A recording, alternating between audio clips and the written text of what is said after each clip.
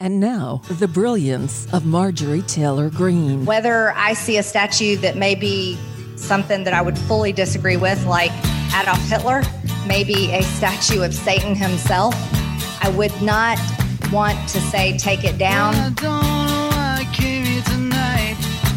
I got the feeling that something ain't right. I'm so scared in case I fall off my chair.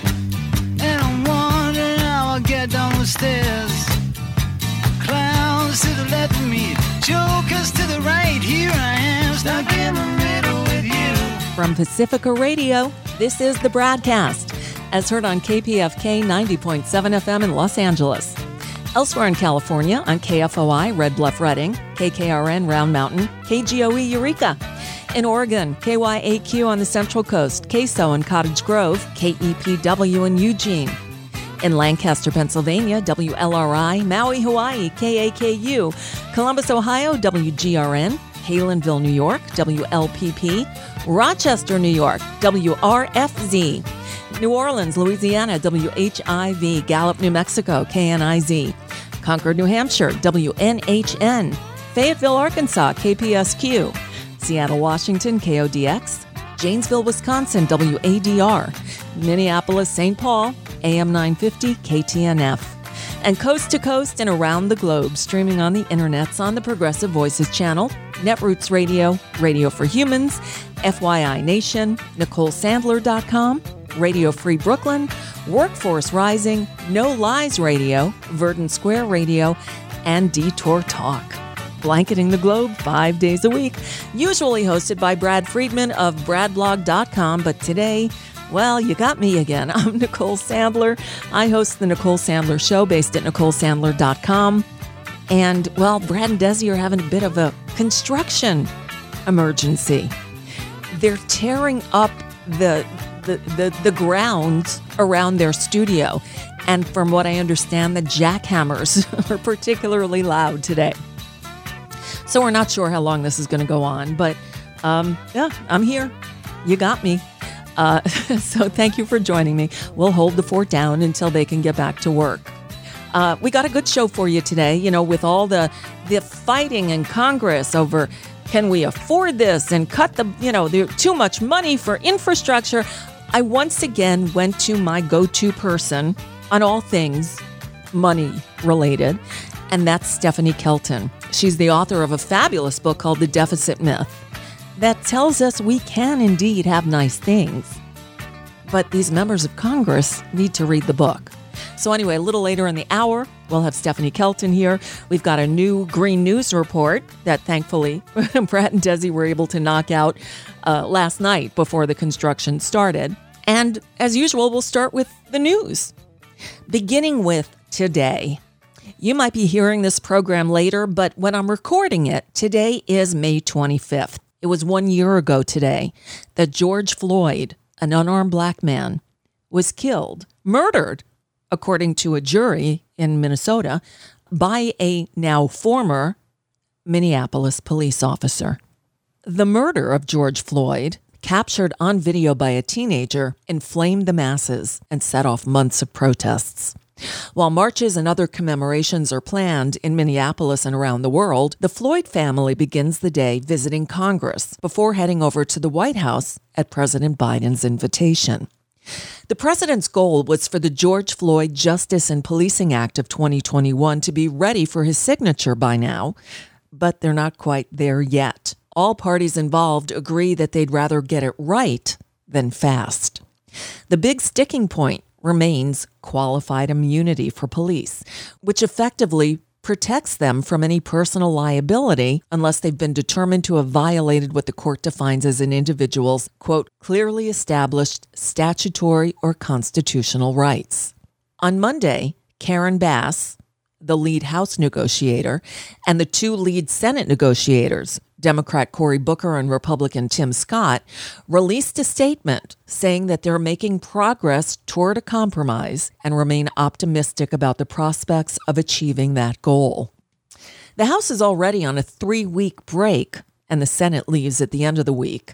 But there's still a lot of work to be done, not only on the policing overhaul, but on getting infrastructure done too.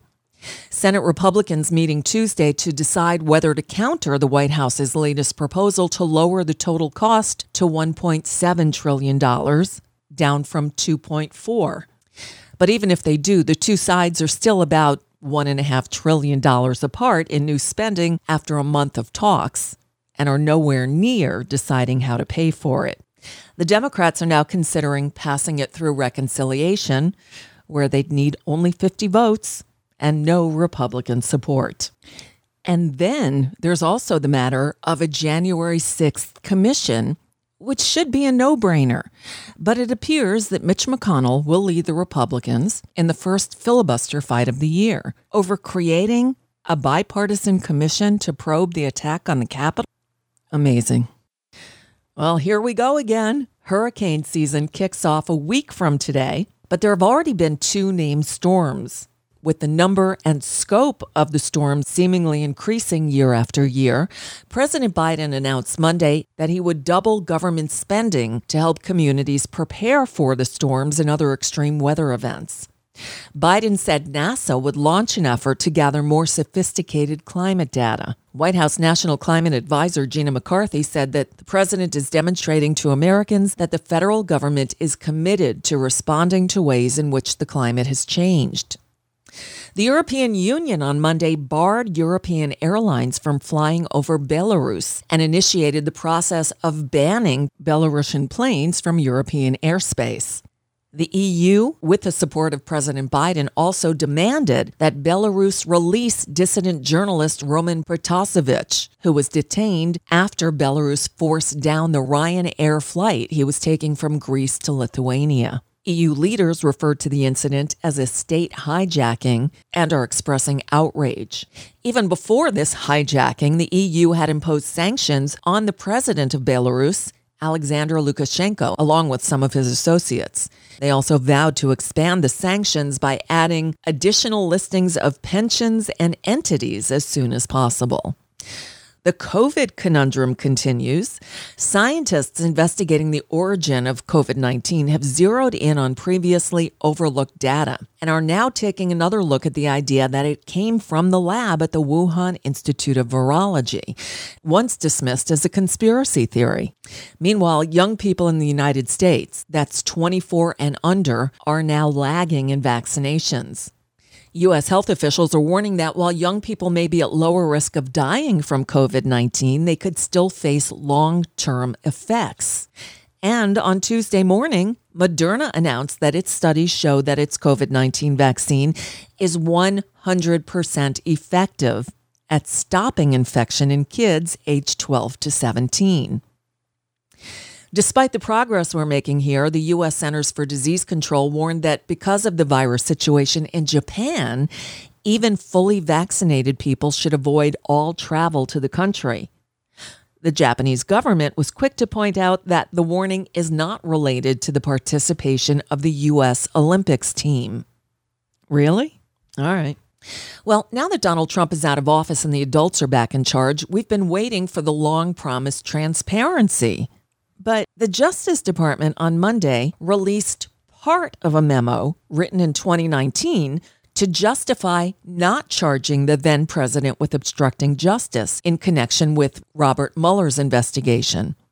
U.S. District Judge Amy Berman Jackson earlier this month had issued an opinion harshly criticizing former Attorney General Bill Barr and his Justice Department, saying she read the document and found that Barr had been disingenuous when he cited the memo as critical in his determination that Trump had broken no laws.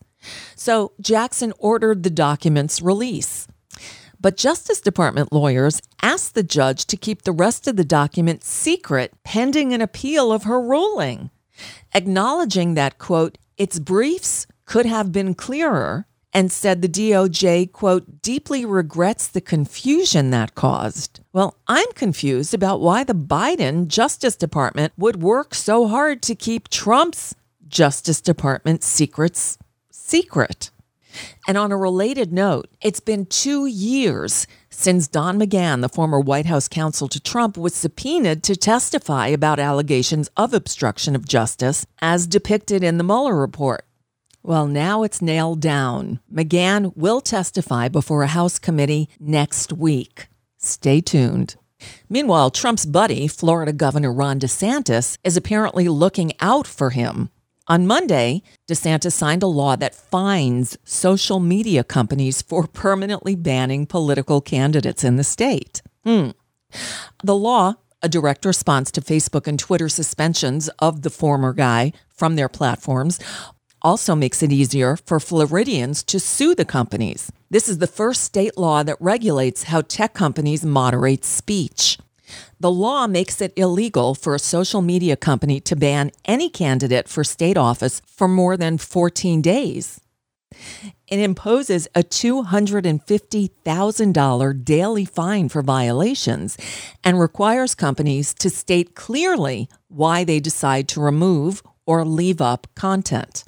A legal challenge is expected. Texas apparently felt the need to step it up in its quest to be named the worst state in the union. Legislators there passed a new law allowing people to carry handguns without a license or the background check and training that go with it. Seriously, the Republican-dominated legislature approved the measure Monday, sending it to Governor Greg Abbott, who said he will sign it despite the objections of law enforcement groups who say it will endanger the public and police. Gun control groups obviously also oppose the measure, noting the state's recent history of mass shootings, including those at an El Paso Walmart, a church in Sutherland Springs, and a high school outside Houston.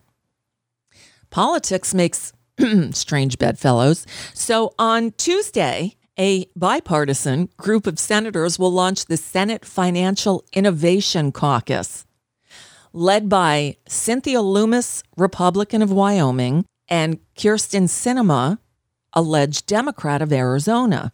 Also joining the caucus are Democrat John Hickenlooper, along with Republicans Tim Scott, Marsha Blackburn, Mike Braun, and Bill Cassidy. Where's Joe Manchin? And finally, because Amazon isn't big enough, the behemoth is nearing a deal to buy the Hollywood studio MGM Holdings for almost $9 billion. A deal could be announced as soon as Tuesday. Before we break, a few other updates on some stories we've been following. First of all, Marjorie Taylor Greene stepped in it again. And this time, it only took 4 days longer than it should have, but finally, Republican leadership is calling her out. On Friday, you already know, she let loose with this nonsense.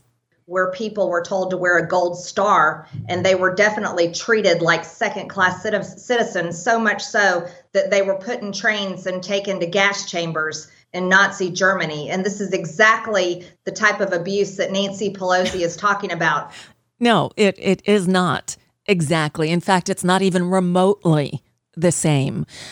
Again, she came under a lot of criticism for that, but not from Republican leadership. They seem to have no problem with her bigotry and lack of sensibility. They remained silent on this matter until Tuesday morning when, oops, she did it again.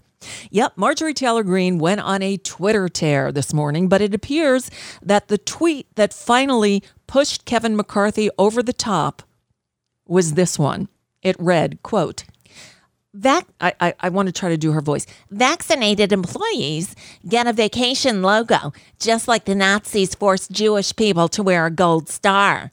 Vaccine passports and mask mandates create discrimination against unvaxxed people who trust their immune systems to a virus that is 99% survivable.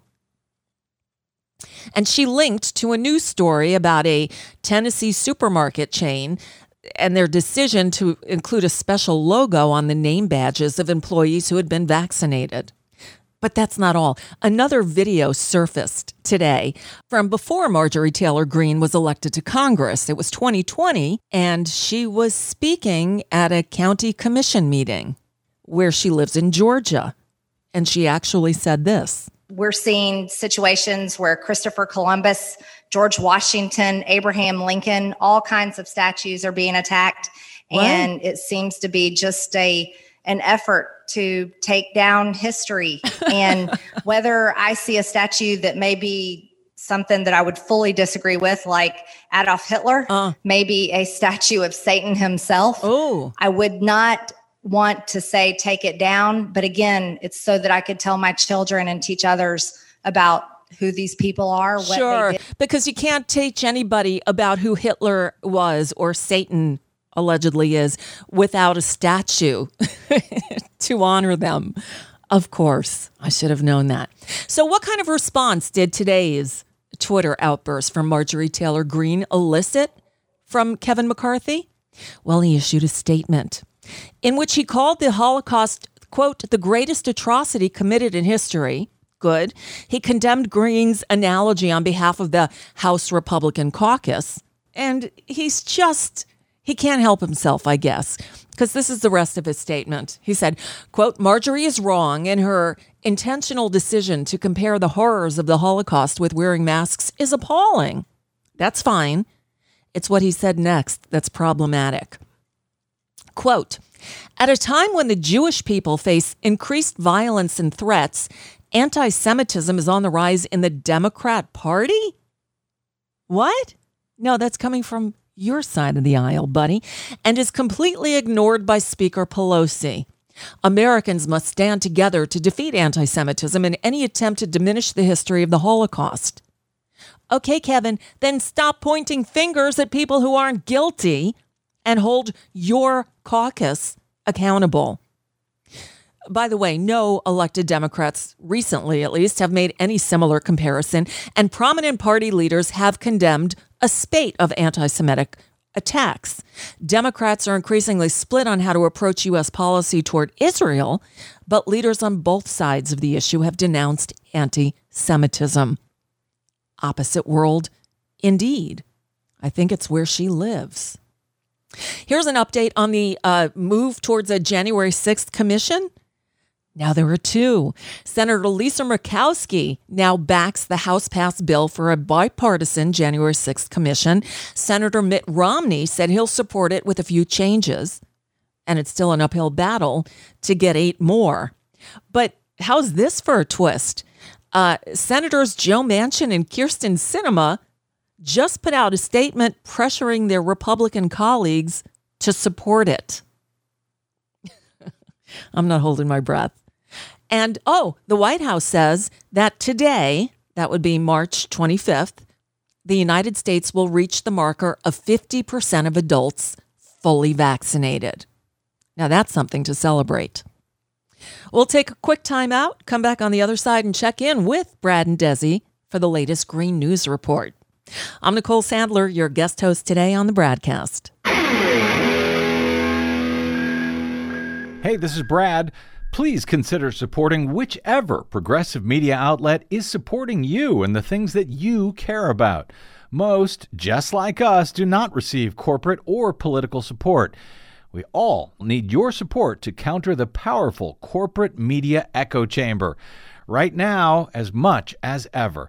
If you choose to support us, you can do it really easily, safely, and quickly via bradblog.com/donate. From Desi Doyen and myself, thank you.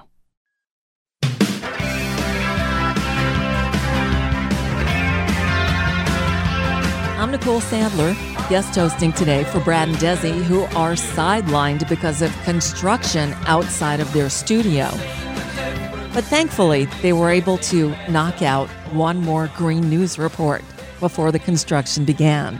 So, take it away, Brad and Desi. We all know that these storms are coming, and we're going to be prepared. We have to be ready. Biden doubles FEMA disaster funding as NOAA forecasts another intense hurricane season. U.S. renewable energy deployment hits record pace in 2021. Plus, we're not interested as long as it's not anything about tax increases. Republicans reject corporate tax increases to fund major infrastructure upgrades. All of that obstructionism and more straight ahead. From BradBlog.com, I'm Brad Friedman. And I'm Desi Doyen. Stand by for 6 minutes of independent green news, politics, analysis, and snarky comment. You got the fossil fuel mafia coming after you, man. Don't I know it? This is your Green News Report.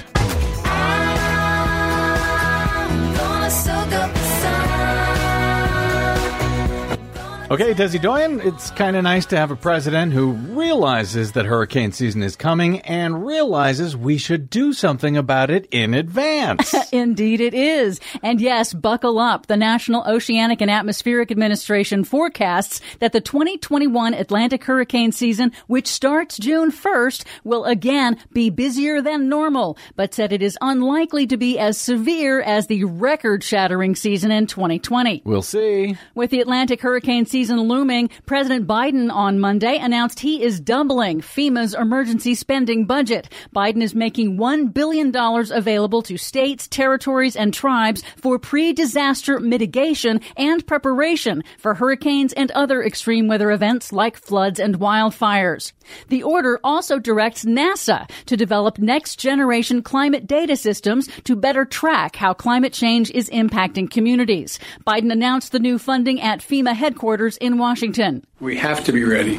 When disaster strikes, we have to be there to protect and also help people recover.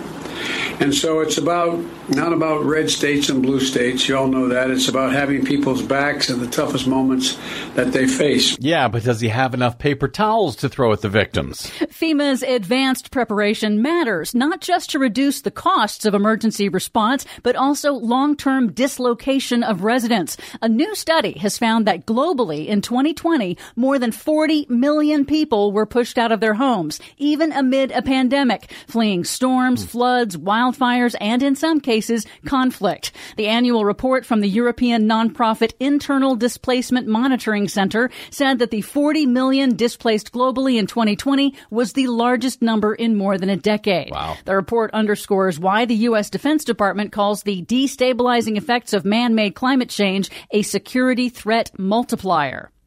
Here in the U.S., the White House and congressional Republicans remain far apart on negotiations for Biden's popular American Jobs Plan to repair and upgrade the nation's crumbling infrastructure. What a surprise. The White House on Friday offered to cut nearly a quarter off of his original $2.25 trillion proposal, cutting funds for research, development, and U.S. manufacturing. But Politico reports Republicans have barely budged from their $568 billion counterproposal and rejected Biden's plan to lift corporate tax rates to fund the investments. Instead, Republicans want user fees like tolls, requiring working Americans to pay to build the infrastructure and then pay again to use it. But the administration says corporations are among the largest benefactors of transportation infrastructure and should pay their fair share. As Biden explained in a recent press conference, If everything is paid for by a user fee, well then, the burden falls on working class folks who are having trouble. What happened to the Republicans' plan to become the populist party looking out for the little guy? Well, a new Data for Progress poll found that 58% of voters support Democrats going it alone to pass the American Jobs Plan and the American Families Plan together using budget reconciliation, which allows for a simple majority vote. Good. They're wasting time waiting for Republicans. After a new EPA report last week warned that climate change is already costing the U.S. billions every year in more frequent and intense extreme weather disasters, Biden also issued a new executive order requiring federal agencies to develop a comprehensive climate risk assessment and strategy to prepare for climate-related financial shocks in sectors that they regulate. The order focuses on climate impacts that pose major risks for home prices, investments, pensions, and banking, and more in ways that could destabilize major sectors of the economy. And finally, deployment of clean energy in the U.S. in 2021 is already far exceeding the pace of last year's record rate. According to the American Clean Power Association, 13 new wind projects, 15 new solar projects, and 2 battery storage projects, all utility scale, became operational during the first 3 months of 2021, a 40% increase over the same period last year before the pandemic shutdown. Oh, just wait for Donald Trump to start taking credit for that, too. For much more on all of these stories and the ones we couldn't get to today, please check out our website at greennews.bradblog.com. Find, follow, and share us planet-wide on the Facebooks and the Twitters at Green News Report. I'm Brad Friedman. And I'm Desi Doyen. And this has been your Green News Report. All I need a little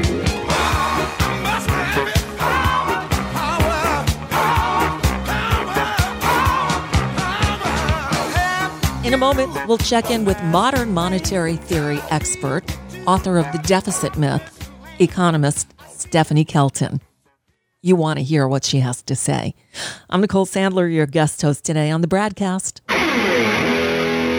Hey, this is Desi Doyen of the Green News Report and the BradCast. Did you know we are completely listener-supported and free of corporate and political influence? You can help us stay 100% independent over your public airwaves by signing up for a monthly subscription of any amount you like. Just go to bradblog.com/donate. That's bradblog.com/donate. And thanks.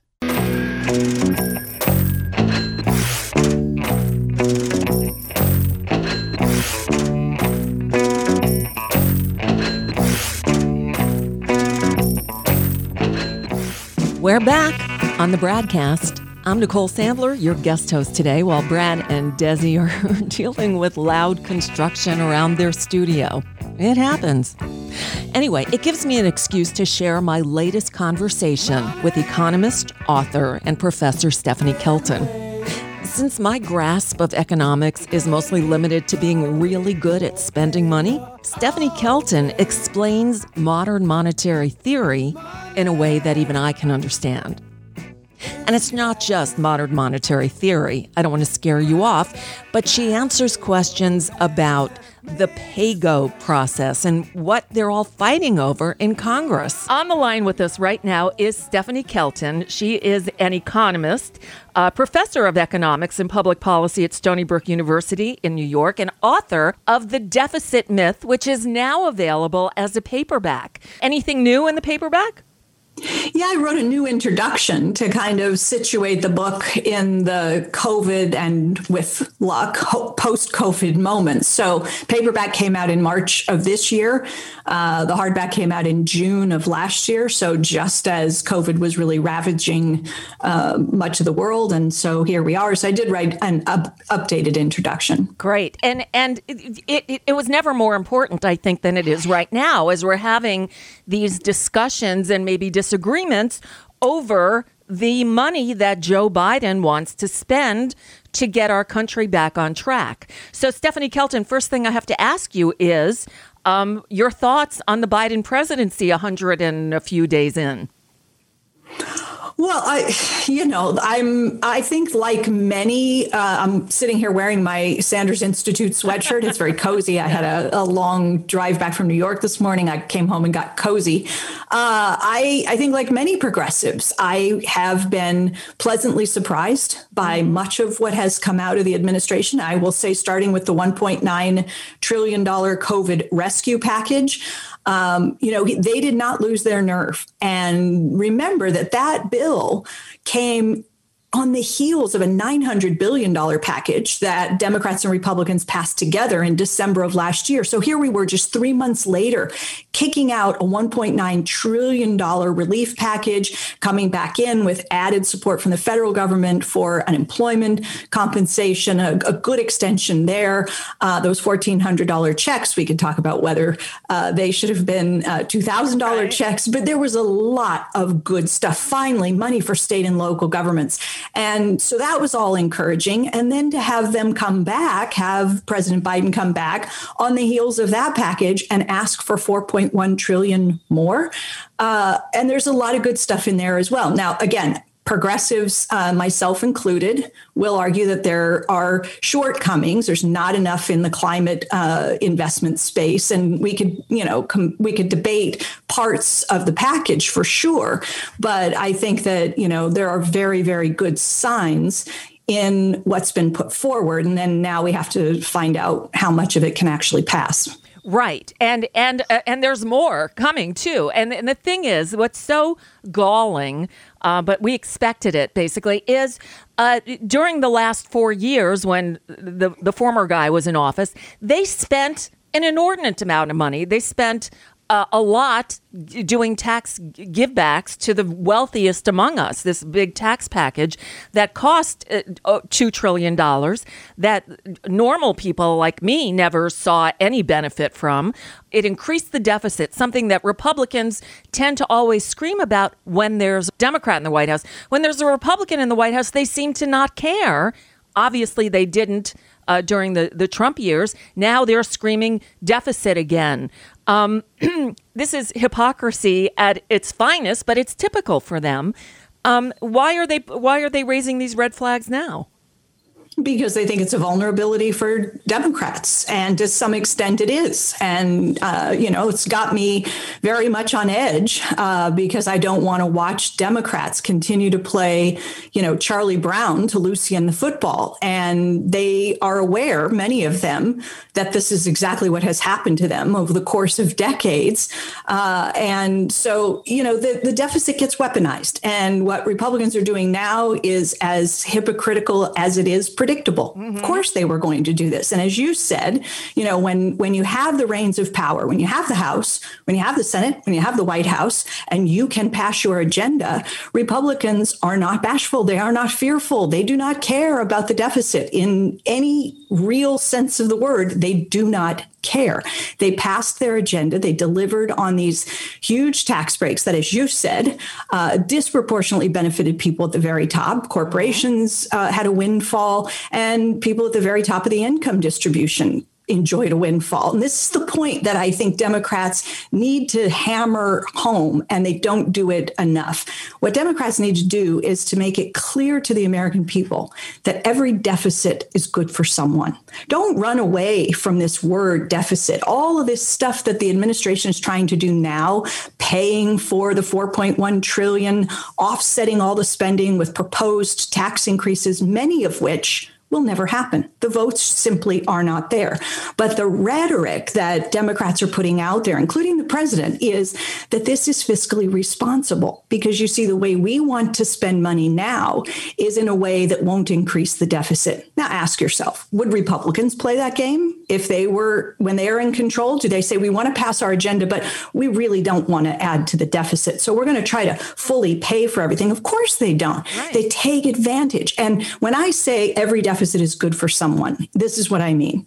The deficit is so widely misunderstood. It is just the difference between two numbers. That's what it is. Okay. It's the difference between how many dollars the government spends into the economy each year and how many dollars they subtract back out, mostly through taxation. So this thing we call a government deficit is just another way of saying that the government is adding more than it is subtracting. So if they add $100 and they only subtract 90, we label that a government deficit, but we forget to remember that if they put 100 in and only take 90 back out, somebody gets 10. Right. So when I say every deficit is good for someone, I mean it. In financial terms, the other side of their deficit lies a financial surplus in some other part of the economy. The question is, for whom? Who's getting it? And for what? Are we using the deficit to make investments in critical infrastructure and R&D, fighting climate change, paying for education, doing those sorts of things? Or are we using the deficit simply to deliver a windfall to people in our economy and society who least need the help? Every deficit is good for someone. Right. I'm going to give you a question out of left field that's probably going to frustrate you, but it's what is out there. We're in debt to China, for God's sake. Why are we spending money when we're in debt to China? Are we in debt to China? Well, look, China holds some U.S. government bonds. Japan holds some U.S. government bonds. Mm-hmm. The Canadians hold some, right? You might hold some. If you've got a pension, maybe some of your pension is invested in U.S. government securities.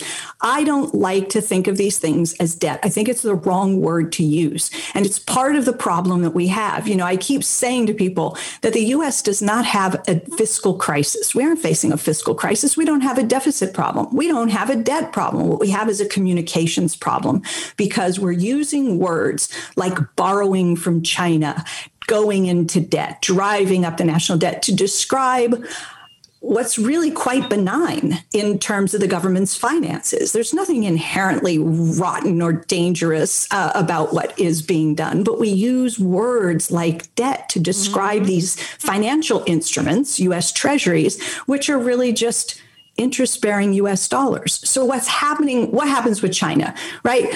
China has people that work and produce things, that they don't keep and enjoy themselves. They don't consume themselves. They put them in these containers, they load them up on a ship, and they send them to other parts of the world. Many of those goods come into the U.S. We have access to the cheap imports that come from China and other parts of the world. There are costs and benefits associated with that, right? To the extent that we allow that to lead to offshoring, this is a problem. We have ways of dealing with that. But we have to recognize the benefits as well, right? Access to cheaper goods means the American consumer's dollar goes further. So we buy this stuff from China, we pay them in dollars. And then what China does is it trades in many of its dollars for an interest-bearing dollar called a U.S. Treasury.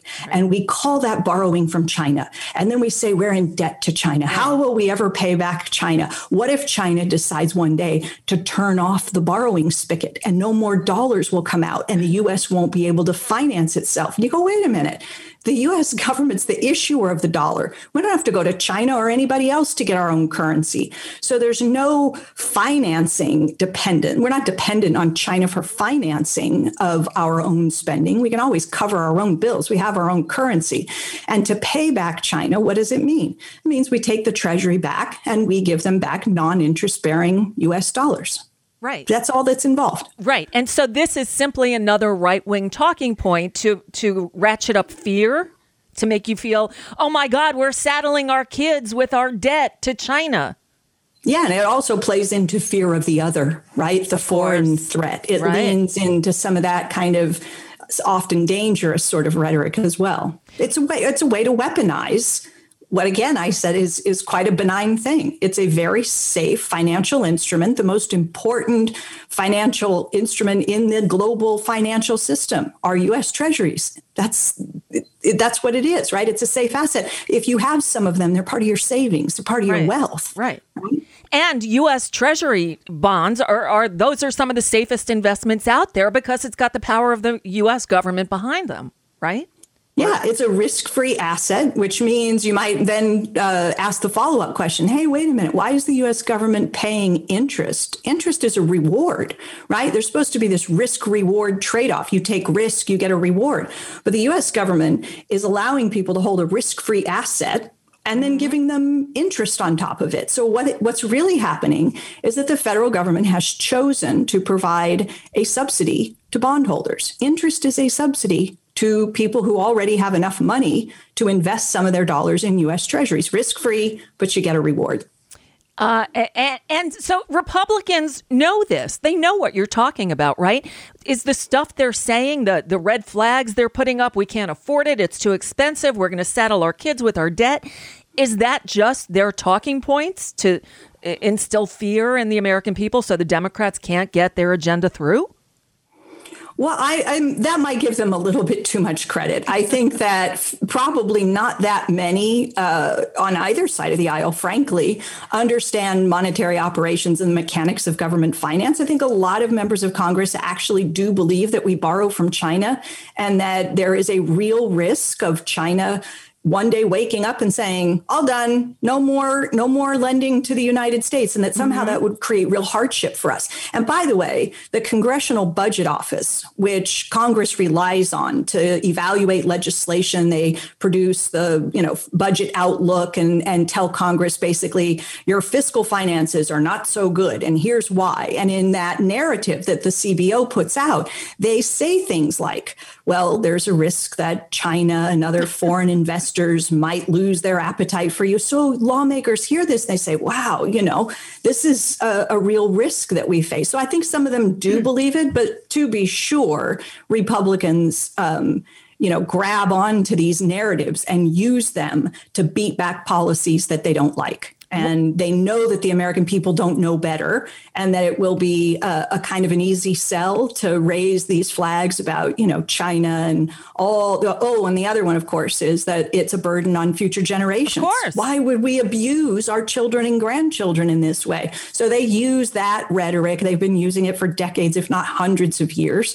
And there aren't enough people out there trying to correct it. And so there's so much misinformation. And, you can persuade someone who's sort of on the fence maybe about more ambitious spending, and then you come in and you say, yeah, but what about China, and what about the grandkids, right. and what about, and then, somebody says, oh yeah, I don't want to do that, right? That would be irresponsible and reckless. So I guess we'd have to deprive ourselves of better public services today in the name of protecting some, imaginary future generation that's supposedly going to be harmed by these financial assets that they might one day inherit. Right. And part of the problem is, Stephanie Kelton, it's not only the Republicans saying this stuff. So all we have to do is go back to the last Democratic administration, the Obama administration, and look at who he had as Treasury Secretary and all the economic advisors. Larry Summers comes out of the woodworks to criticize Joe Biden's spending. First of all, that's help we don't need. Second of all, who asked him? Right? I mean, right? He's doing more damage than good, isn't he?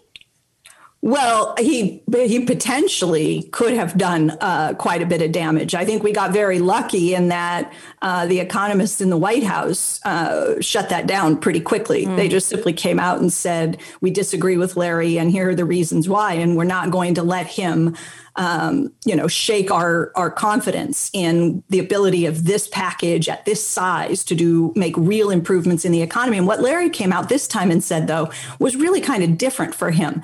He didn't lean into the deficit and debt rhetoric that he had leaned into in the past when the Republicans were trying to pass their tax cuts in 2017.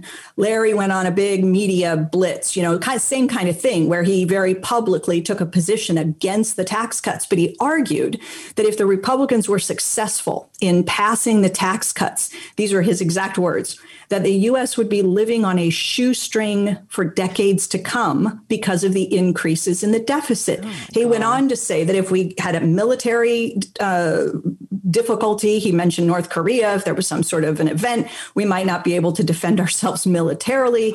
If there was a next recession, a downturn, we wouldn't be able to respond with fiscal policy because the tax cuts would have eaten up all the money. And so, Larry, obviously that was wrong because the Republicans did pass the tax cuts and coronavirus happened and Congress spun out multi-trillion-dollar package one after another. And we had all the fiscal firepower because the deficits of the past don't constrain the ability of some future Congress to spend. So Larry was wrong. But this time, when President Biden was pushing the $1.9 trillion COVID package, Larry didn't like it.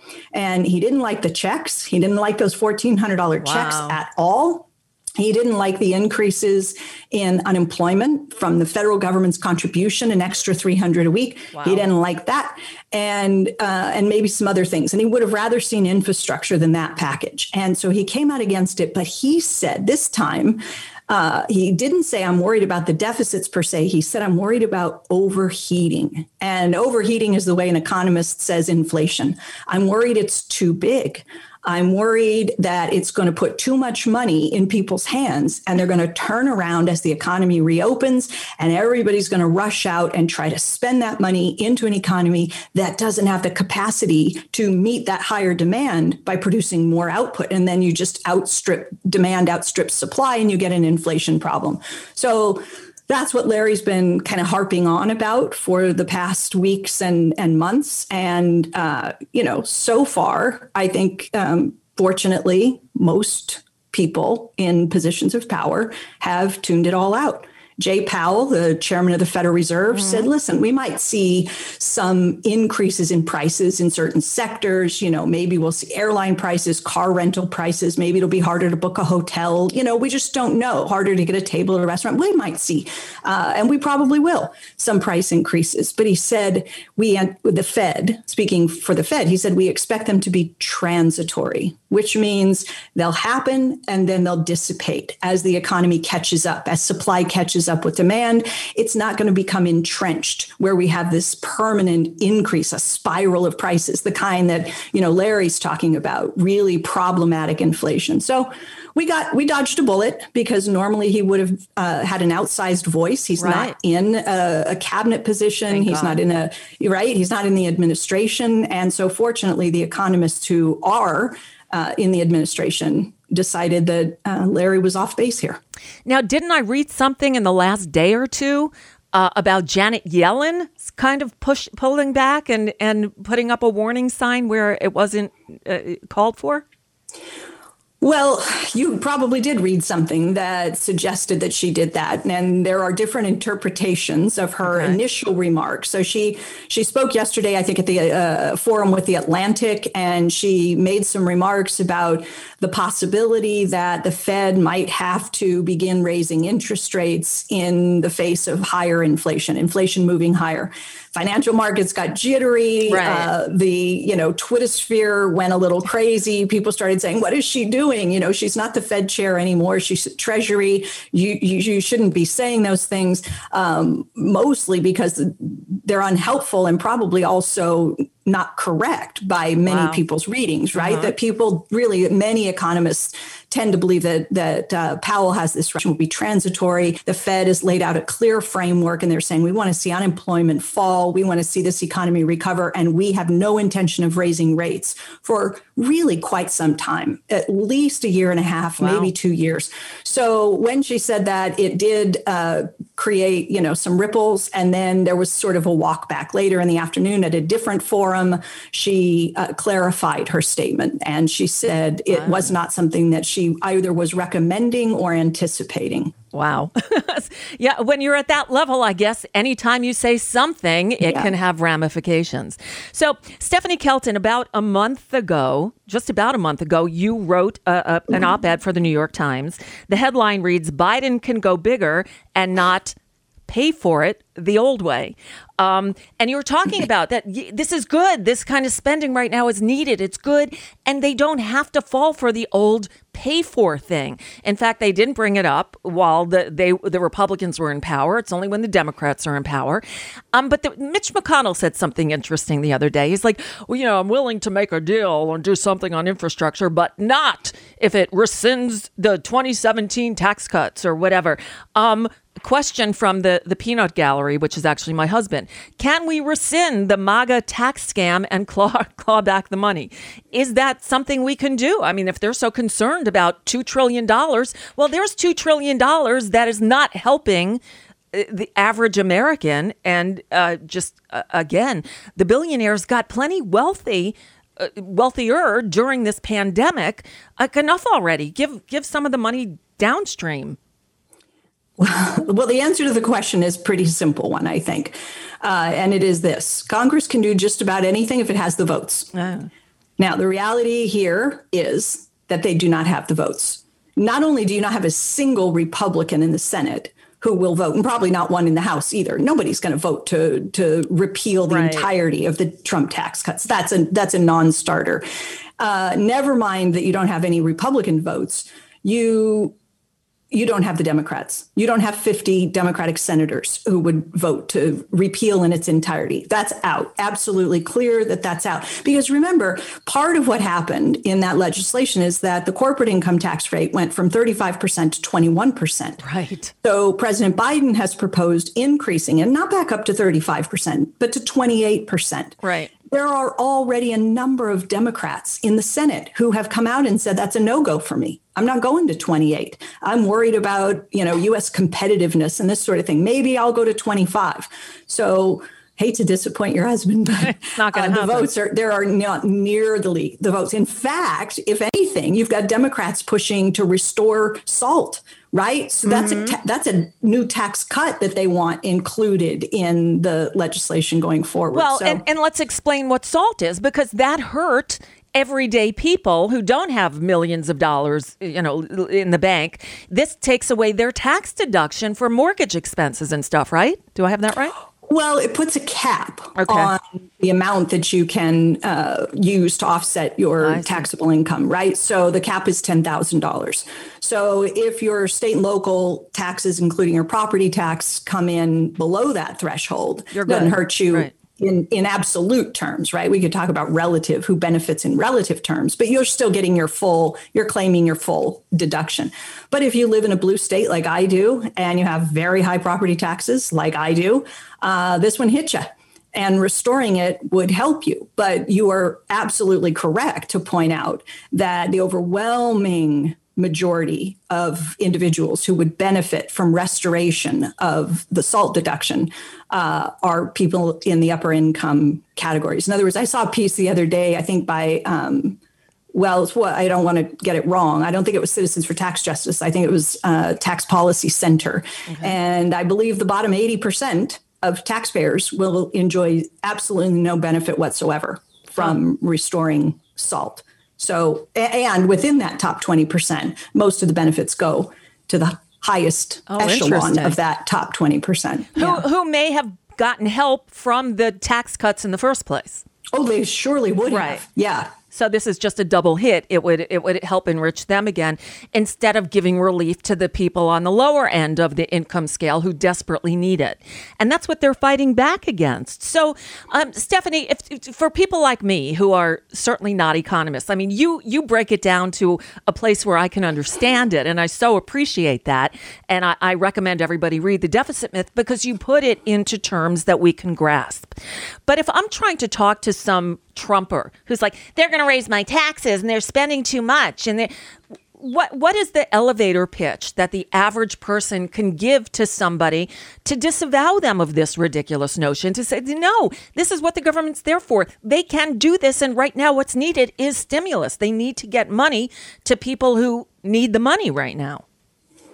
Well, look, first, the president has essentially made a tax pledge, right? I mean, it's not Grover Norquist's tax pledge, but it is President Biden's tax pledge. And his pledge to the American people is that if you are in a household that is making less than $400,000 a year, you're not going to pay a penny more in federal tax. Right. So that is a promise, right? So if it depends who these Trumpers are that you're talking to. If they're high income earning Trumpers, they may have something to worry about, but the vast majority. Those aren't the ones that I'm worried about. It's the low income, poorly educated people who don't know what they're talking about, and they watch Fox and they poorly educated people, many of whom struggle like well-educated people, frankly, with childcare, finding affordable childcare, right? That's in the legislation. Pre-K, making universal education for kids aged 3 to 5. So kids get a leg up on kindergarten and they start further ahead. They go further in school. They're less likely to drop out, more likely to go to college, more likely to have higher lifetime earnings. I mean, all the benefits that come with that. There are all kinds of things in this legislation that will create jobs for and strengthen the safety net and provide some added benefits and securities for, a cross section of ordinary people who struggle with paying for college, with paying for childcare, with elder care, and thinking about how do I go back to the workplace if my, parent is sick or I don't have affordable health care. And so I can't get a job because it costs me as much to put my child in daycare as I would earn if I were working. So it's essentially a wash. So I stay out of the workforce. And so there are just, so many ways in which I guess, if we could sit people down and walk them through what's actually in the legislation instead of what they hear when they're listening to Fox News, I think, people would have a very different reaction because they'd find out, wait, you mean I don't pay more, but I get these things? That sounds like a pretty good deal. Right. Well, it's definitely a good deal. If they could just get away from their worry about the word socialism, because they have a skewed impression of what that means. And maybe they can realize the benefits that some of the European countries that are democratic socialist nations give to their people. We could use a little bit more of that. And the 2 years of community college is a great start. Look, my kid didn't go to college. She hated school. She was not a good student. And I couldn't afford to put her through school. And the last thing I was going to do is demand that she go into debt to take classes that she didn't want to take in the first place. If there were 2 years of free community college, she would have gone. So it's opportunities for people who need it. And especially after the last year that we've been through, now's the time. So, all right. Well, it looks like we're on the right track. Stephanie, I know you've got to go pick up a child, but thank you for speaking English so that we understand this. I know that, Bernie Sanders obviously has Joe Biden's ear. It's apparent in how Biden has acted over the last 100 days. Do you still have Bernie's ear at all? Are you still involved in any way in trying to help them get through what we need to do? Well, I think that, he's as chairman of the budget committee now, he will be shepherding through, hopefully, another big package, probably in all likelihood through reconciliation. Right. I'm not working closely with him or his staff at the moment, but I am working with a lot of other Senate and House offices. So I'm pretty involved in a variety of different things right now, working on legislation with other offices. Good. Well, I'm there if he knows I'm there if and when he needs me. He knows that. Well, that makes me very happy. Stephanie Kelton, everyone should read The Deficit Myth, now available as a paperback. Follow Stephanie Kelton on Twitter. And thank you so much for sharing your expertise with us. I so appreciate it. My pleasure. Thanks for having me back. Stephanie Kelton. I wish our government would use her more because she is so smart and so good at what she does. And I like to talk to her every couple of months to get a new injection of her knowledge and enthusiasm and belief that we can have nice things. We really can. We just need the proper people in Washington who understand it, who get it. So maybe buy your member of Congress a copy of The Deficit Myth by Stephanie Kelton, after you read it, of course. All right, with that, we come to the end of another edition of the BradCast. I'm Nicole Sandler. Filling in for Brad and Desi this week while they're in the area outside their home and studio is being torn apart with jackhammers. I understand it's very loud there today. So, we help out one another because that's what good people do. All right, enough of that. I will see you again next time. In for Brad and Desi, I'm Nicole Sandler of NicoleSandler.com, echoing Brad Friedman when he says, good luck, world.